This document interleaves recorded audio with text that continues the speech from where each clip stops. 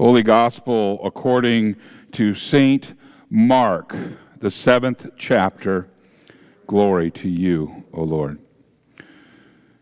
Our gospel reading this morning is Mark 7, verses 14 through 23, and can be found on page 1564 of your Pew Bible.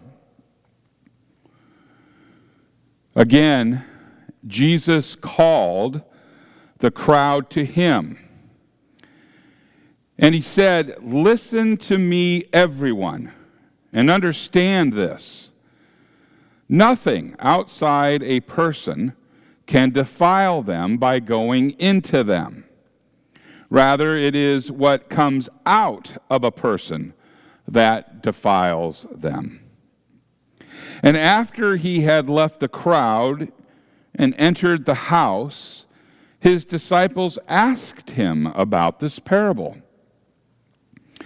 "Are you so dull?" he asked.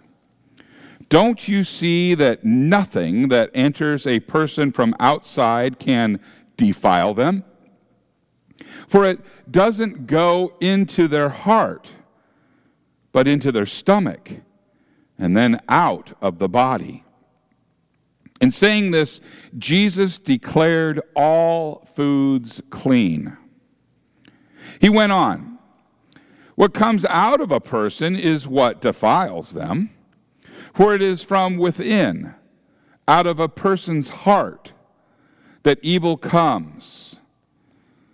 Evil thoughts, sexual immorality, theft, murder, adultery, greed, malice, deceit, lewdness, envy, slander, arrogance, and folly.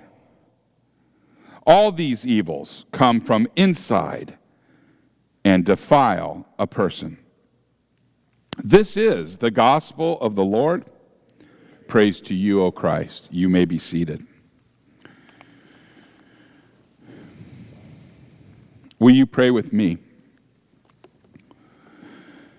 May the words of my mouth and the meditation of all of our hearts be acceptable in thy sight, O Lord, our rock and our Redeemer. Amen. In the name of Jesus.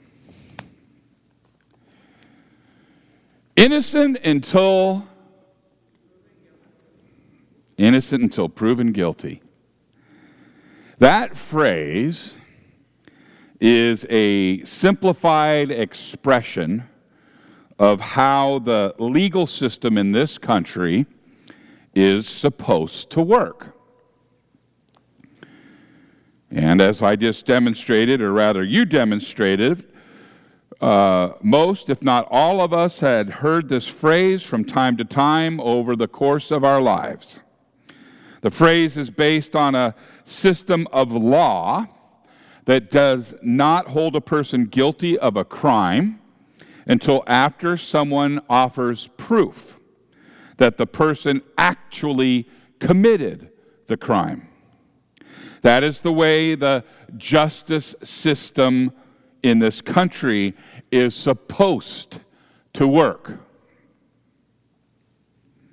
We often don't really think about why is it the way that it is? Why and how did it come to be that way? But our system, our justice system, is the way it is because of an inability inherent in all human beings. We all share this.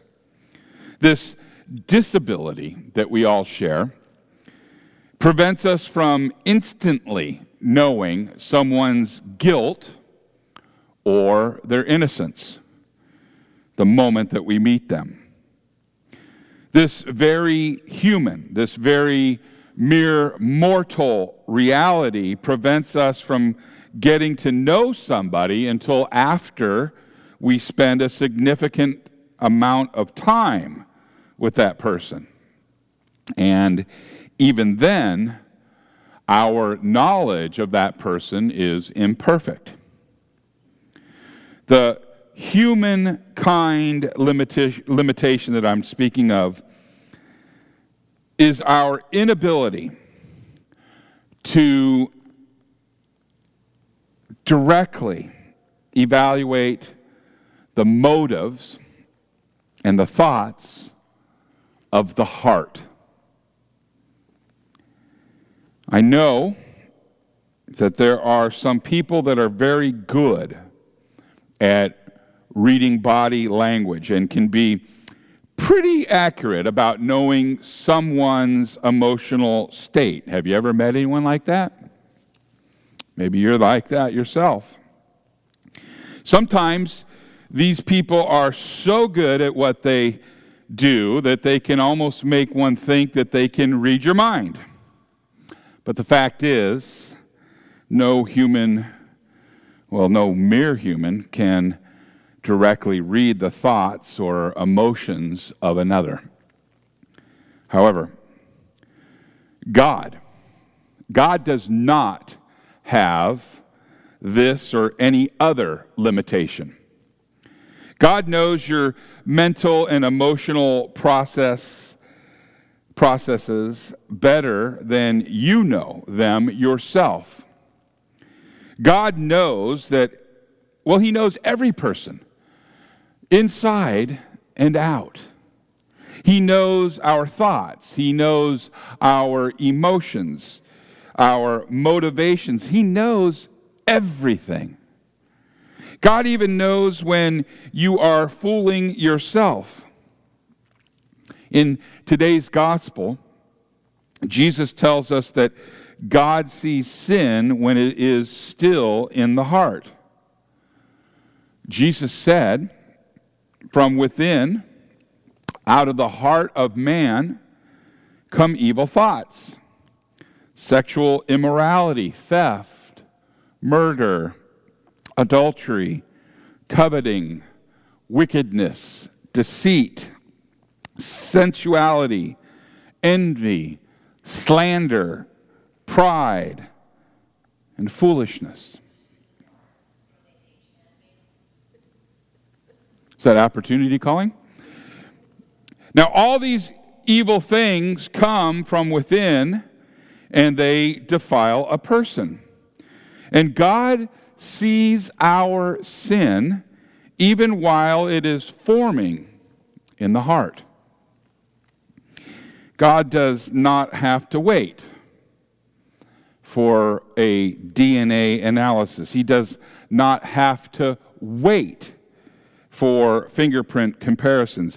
He does not have to interview witnesses and evaluate their credibility. God already knows. God already knows our hearts. And the verdict is already clear to him. Now consider Jesus' words from the Sermon on the Mount in Matthew 5:22. He says, "I say to you that everyone who is angry with his brother will be liable to judgment. Whoever insults his brother will be liable to the council. And whoever says, 'You fool,' will be liable to the hell of fire." The Holy Spirit inspired John to write in 1 John 3:15, Everyone who hates his brother is a murderer. And you know that no murderer has eternal life abiding in him. These verses teach us that God already judges us by our hearts. If we hate someone or call them names, we have the heart of a murderer and are already guilty of murder in God's eyes. What about the next commandment? Well, I'm glad you asked. Jesus said in Matthew 5:28, "I say to you that everyone who looks at a woman with a lustful intent has already committed adultery with her in his heart." The instant you fantasize about having an intimate relationship with someone who is not your spouse, you have the heart of an adulterer and are already guilty of adultery in God's eye. Now, if we examine any one of the 10 commandments and then imagine what God sees in our hearts, my heart, your heart, our hearts, we can only imagine that our hearts look like a toxic waste dump of sin.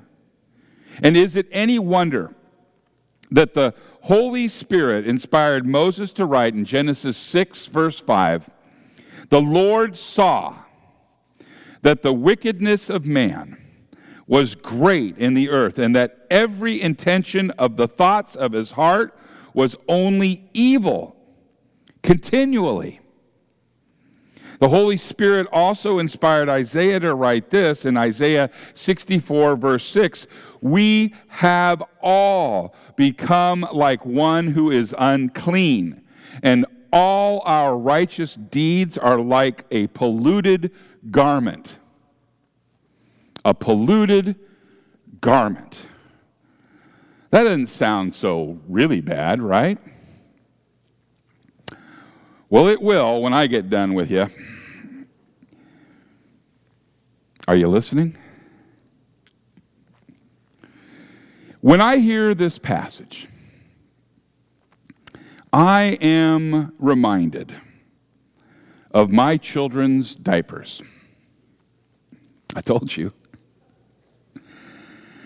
About the time that Tracy and I were starting our family, there were some, and you get a lot of advice when you're a first-time parent. You get a lot of advice anyways, but there were some who felt that cloth diapers were somehow superior to disposable diapers. We didn't feel that way. Not for a moment. But some people did. We actually were sold on something far worse than a bucket full of cloth diapers. The apparatus that we received at a baby shower was called a diaper genie. And I wish I had never heard of a diaper genie. But let me describe for you, because you might not. For those who do not know what the modern marvel of the past was or what it did, here goes. Have you ever made sausage? Or have you ever seen sausage being made? Well, the meat is put into casings, right?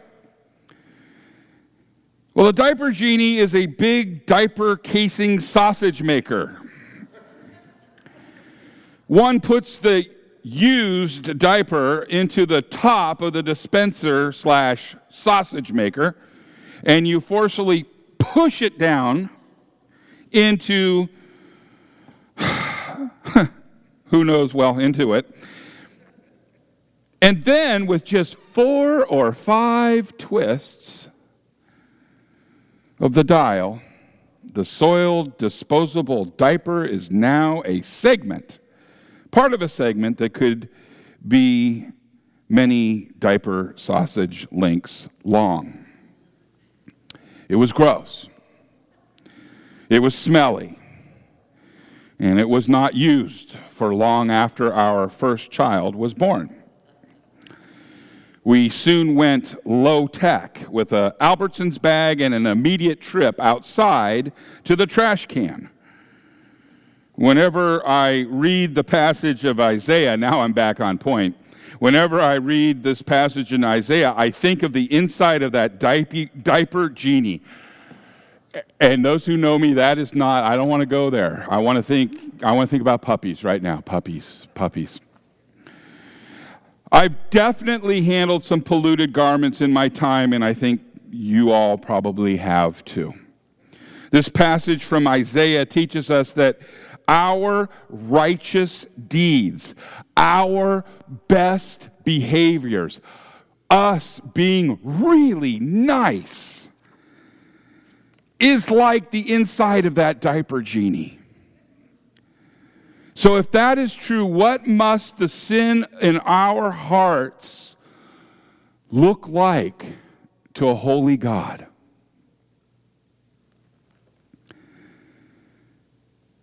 That's why I am puzzled when people say that they want to give their hearts to God. Really? Let's just think about that for a minute. You want to gift wrap something worse than the inside of a ripe diaper and give it to God? That is what we would be doing if we offered our hearts to God as a gift.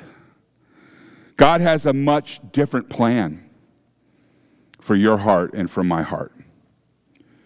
God is not interested in receiving our hearts as a gift. Instead, He is interested in taking our hearts and putting them to death. Better explain something, Pastor. The Holy Spirit inspired Paul to write this in Romans 6:3. Do you not know that all of us have been baptized into Christ Jesus? We were baptized into His death.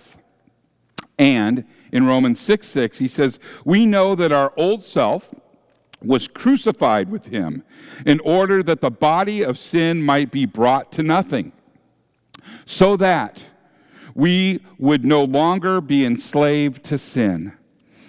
And again in Galatians 5:24, those who belong to Christ Jesus have crucified the flesh with its passions and its desires. It's simple as this.